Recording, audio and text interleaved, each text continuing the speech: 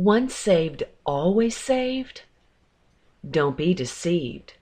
By Apostle Jacqueline Fedor. I will not dispute who among mankind is saved and who is not, but it is imperative that we do not believe the lie, once saved, always saved. The Word plainly encourages us to keep learning and walking in truth, to not be complacent and be found always moving forward. Hebrews chapter 6, verses 1 and 2 encourages. Therefore, leaving the discussion of the elementary principles of Christ, let us go on to perfection, not laying again the foundation of repentance from dead works and of faith toward God, of the doctrine of baptisms, of laying on of hands, of resurrection of the dead, and of eternal judgment. Revelation chapter 3, verse 5 says plainly, He who overcomes shall be clothed in white garments, and I will not blot out his name from the book of life, but I will confess his name before my Father and before his angels. So what if one is not an overcomer? What if they believe the lie that they do not have to be obedient or accept the personal responsibility to grow in God? What if they are deceived into thinking that just believing in God and reciting the sinner's prayer is good enough?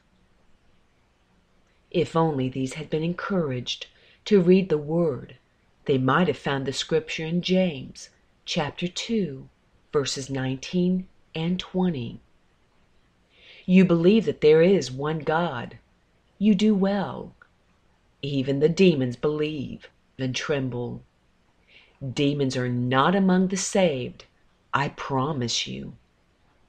But do you want to know, O foolish man, that faith without works is dead? Believing is not enough. We must live our lives accordingly, unless, of course, we die immediately like the thief on the cross. In that case, we would be saved. The living, however, must grow in the knowledge of God, to know His will and repent where we fail Him. We must be counted among the righteous. 1 Corinthians chapter 6, verses 9 and 10 informs us that the unrighteous, whether they believe or not, will not inherit God's kingdom. Do you not know that the unrighteous will not inherit the kingdom of God? Do not be deceived. Neither fornicators, nor idolaters, nor adulterers, nor homosexuals, nor sodomites, nor thieves, nor covetous, nor drunkards, nor revilers, nor extortioners will inherit the kingdom of God. Even though the world's society and their hypocritical churches condone those sins, we must, as God's family, overcome them. There are demonic forces at work that cause man to sin in these areas, but with God's help, they can be overcome and victory over them enjoyed. The word overcome in the Strong's Greek Dictionary is number 3528, meaning subdue, conquer, prevail, get victory. Ephesians chapter 6, verses 11 and 12 reveals the enemy that causes us to stumble. Put on the whole armor of God, that you may be able to stand against the wiles of the devil. All mankind faces this battle, as Satan owns this world.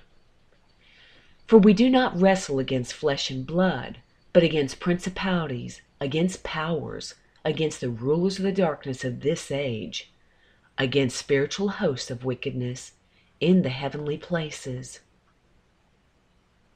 Those that believe the once saved, always saved theory do not see the necessity of being prepared for these end times. They become an easy target for him to lead astray. Galatians chapter 5, verses 19 through 21 is another portion of Scripture that is very clear concerning the things a child of God must learn to be an overcomer, however. Now the works of the flesh are evident, which are adultery, fornication, uncleanness, lewdness, idolatry, sorcery, hatred, contentions, jealousies, outbursts of wrath, selfish ambitions, dissensions, heresies, envy, murderers, drunkenness, revelries, and the like, of which I tell you beforehand, just as I also told you in time past, that those who practice such things will not inherit the kingdom of God. How many in the world's churches today operate in these very things, yet in their hearts believe the lie they are okay, and trust they're still written in the book of life? Just believe, and you will be saved, they are taught. But let us read Hebrews chapter 10, verses 26 through 31. For if we sin willfully after we've received the knowledge of the truth, there no longer remains a sacrifice for sins. In other words, what Jesus did on the cross was not to cover willful sin after we are born again. His blood will have been shed for nothing in the case of ones that know better, but refuse to change. Let us now read verse 29. Hebrews chapter 10, verses 29 through 31. Of how much worse punishment do you suppose will he be thought worthy who has trampled the Son of God underfoot, counted the blood of the covenant by which he was sanctified a common thing, and insulted the Spirit of grace? For we know him who said, Vengeance is mine, I will repay, says the Lord. And again, the Lord will judge his people. It is a fearful thing to fall into the hands of the living God. Does this sound like once saved, always saved? I don't think so. There is also sin that will absolutely not be forgiven, now or ever, thus costing us our salvation. Matthew chapter 12, verses 31 and 32. Therefore I say to you, every sin and blasphemy will be forgiven men, with repentance, but the blasphemy against the Spirit will not be forgiven men. Anyone who speaks a word against the Son of Man, it will be forgiven him, but whoever speaks against the Holy Spirit, it will not be forgiven him, either in this age or in the age to come. What exactly is blaspheming against the Holy Spirit? It is claiming something is demonic when it is the Holy Spirit functioning. For instance, when someone is prophesying, working in the gifts of the Spirit, etc., and people accuse them of operating in witchcraft, or even say they are working in the flesh. If they simply misjudged, that is one thing. But if said in hatred, malice, or contempt, they are blaspheming the Holy Spirit, because it is He that is working through them. The Holy Spirit came on the Feast of Pentecost to bless man with the gifts of the Spirit, found in 2 Corinthians chapter 12. Spirit-filled mankind is therefore gifted to allow the gifts to flow through them. But it is still the Holy Spirit's anointing and ability that causes the gifting to function. 1 Peter chapter 4, verse 14 explains what I mean.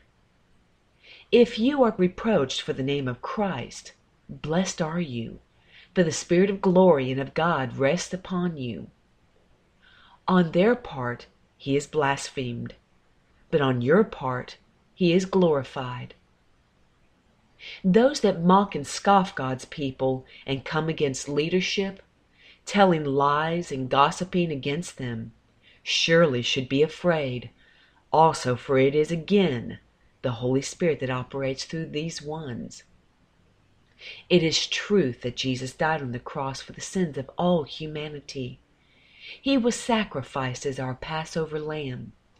He paid the price for our sins and made a way for us to repent, be born again, and given a chance to walk as a new creature, ever learning and finally maturing to a new species. If we should fall short, God is quick to forgive us when we see where we're wrong and ask for His pardon. All of us fall short of perfection, and thankfully His grace and mercy endures forever on behalf of those who love Him and are earnestly trying to make the kingdom walk. But make no mistake, if we purposely sin after baptism, we are no different or better than Adam and Eve. They too were new creatures or a new creation, but they willfully or knowingly chose disobedience and sinned. As the result, this once innocent pair became the beginning parents of the cursed race of mankind. So we understand how the born again that are willfully disobedient can fall into the same category. You see, Jesus paid the price for all the sins of Adam's race. Their minds, full of the knowledge Adam and Eve chose from the enemy, they have traits handed down genetically from the infusion of angel blood. But what about for the willful sins of those born again, new creatures with the access to the mind of Christ, who are kin to Him through the blood covenant? These are to be overcomers. Here are the elementary principles of our first steps in making our walk as an overcomer. First, we must believe. Then Peter explains the next few steps in Acts chapter 2, verses 38 through 40. Then Peter said to them, "Repent for all former sins, and let every one of you be baptized in the name of Jesus," not the titles Father, Son, and Holy Spirit, "Christ for the remission of sins, and you shall receive the gift of the Holy Spirit, with evidence of speaking in tongues. For the promise is to you and to your children, and to all who are far off, still for today, as many as the Lord our God will call. Many are called, but few are chosen. As they are disobedient, so still unrighteous." Now, again, we must continue to move towards perfection. Remember Hebrews chapter 6, verse 1. Therefore, leaving the discussion of the elementary principles of Christ, let us go on to perfection, not laying again the foundation of repentance from dead works and of faith toward God. You see, God has a plan for the total restoration of mankind. Only by hungering for truth can mankind grow. To not eat truth is to become weak, accept and believe the lies and false doctrines of man. My closing remark is this: we all must walk the highway of holiness, because it leads to a narrow path that will take us on into paradise. With this heart condition, if we should lose our lives anywhere along the way, we would be escorted on into paradise by the angels. However, we will only be escorted if found walking forward. We can't be sliding backwards, standing still, refusing maturity and perfection, willfully sinning, or completely off the highway and found in the devil's territory. These will be judged as part of the body of Satan and will perish. 2 Thessalonians chapter 2, verses 8 through 12 makes this quite clear. And then the lawless one will be revealed, the body of Satan, whom the Lord will consume with the breath of his mouth, truth spoken through his people, and destroy the brightness of his coming through his body. The coming of the lawless one is according to the working of Satan, his knowledge, his co-workers, with all power, signs, and lying wonders, huge edifices, big congregations, money, power, fame, and notoriety, and with all unrighteous deception, false doctrine, and lies, among those who perish, because they did not receive the love of the truth, that they might be saved. Not all are saved. And for this reason, no love for truth or desire to know more. God will send them strong delusion that they should believe the lie. God does not save everyone, that they all may be condemned. Old King James says damned, who did not believe the truth, but had pleasure in unrighteousness. Let us close with the rest of the scripture found in Hebrews chapter 6, verses 4 through 6. For it is impossible for those who were once enlightened and have tasted the heavenly gift, been born again, and have become partakers of the Holy Spirit, filled with the Holy Spirit, and have tasted the good word of God, truth, and the power of the age to come, the gifts of the Spirit, if they fall away, to renew them again to repentance, since they crucify again for themselves the Son of God, and put him to an open shame. So once saved, always saved is a lie, straight from hell itself, that is embraced by many of the world's churches, directly from the knowledge of the tree of good and evil. Please don't be one of the deceived.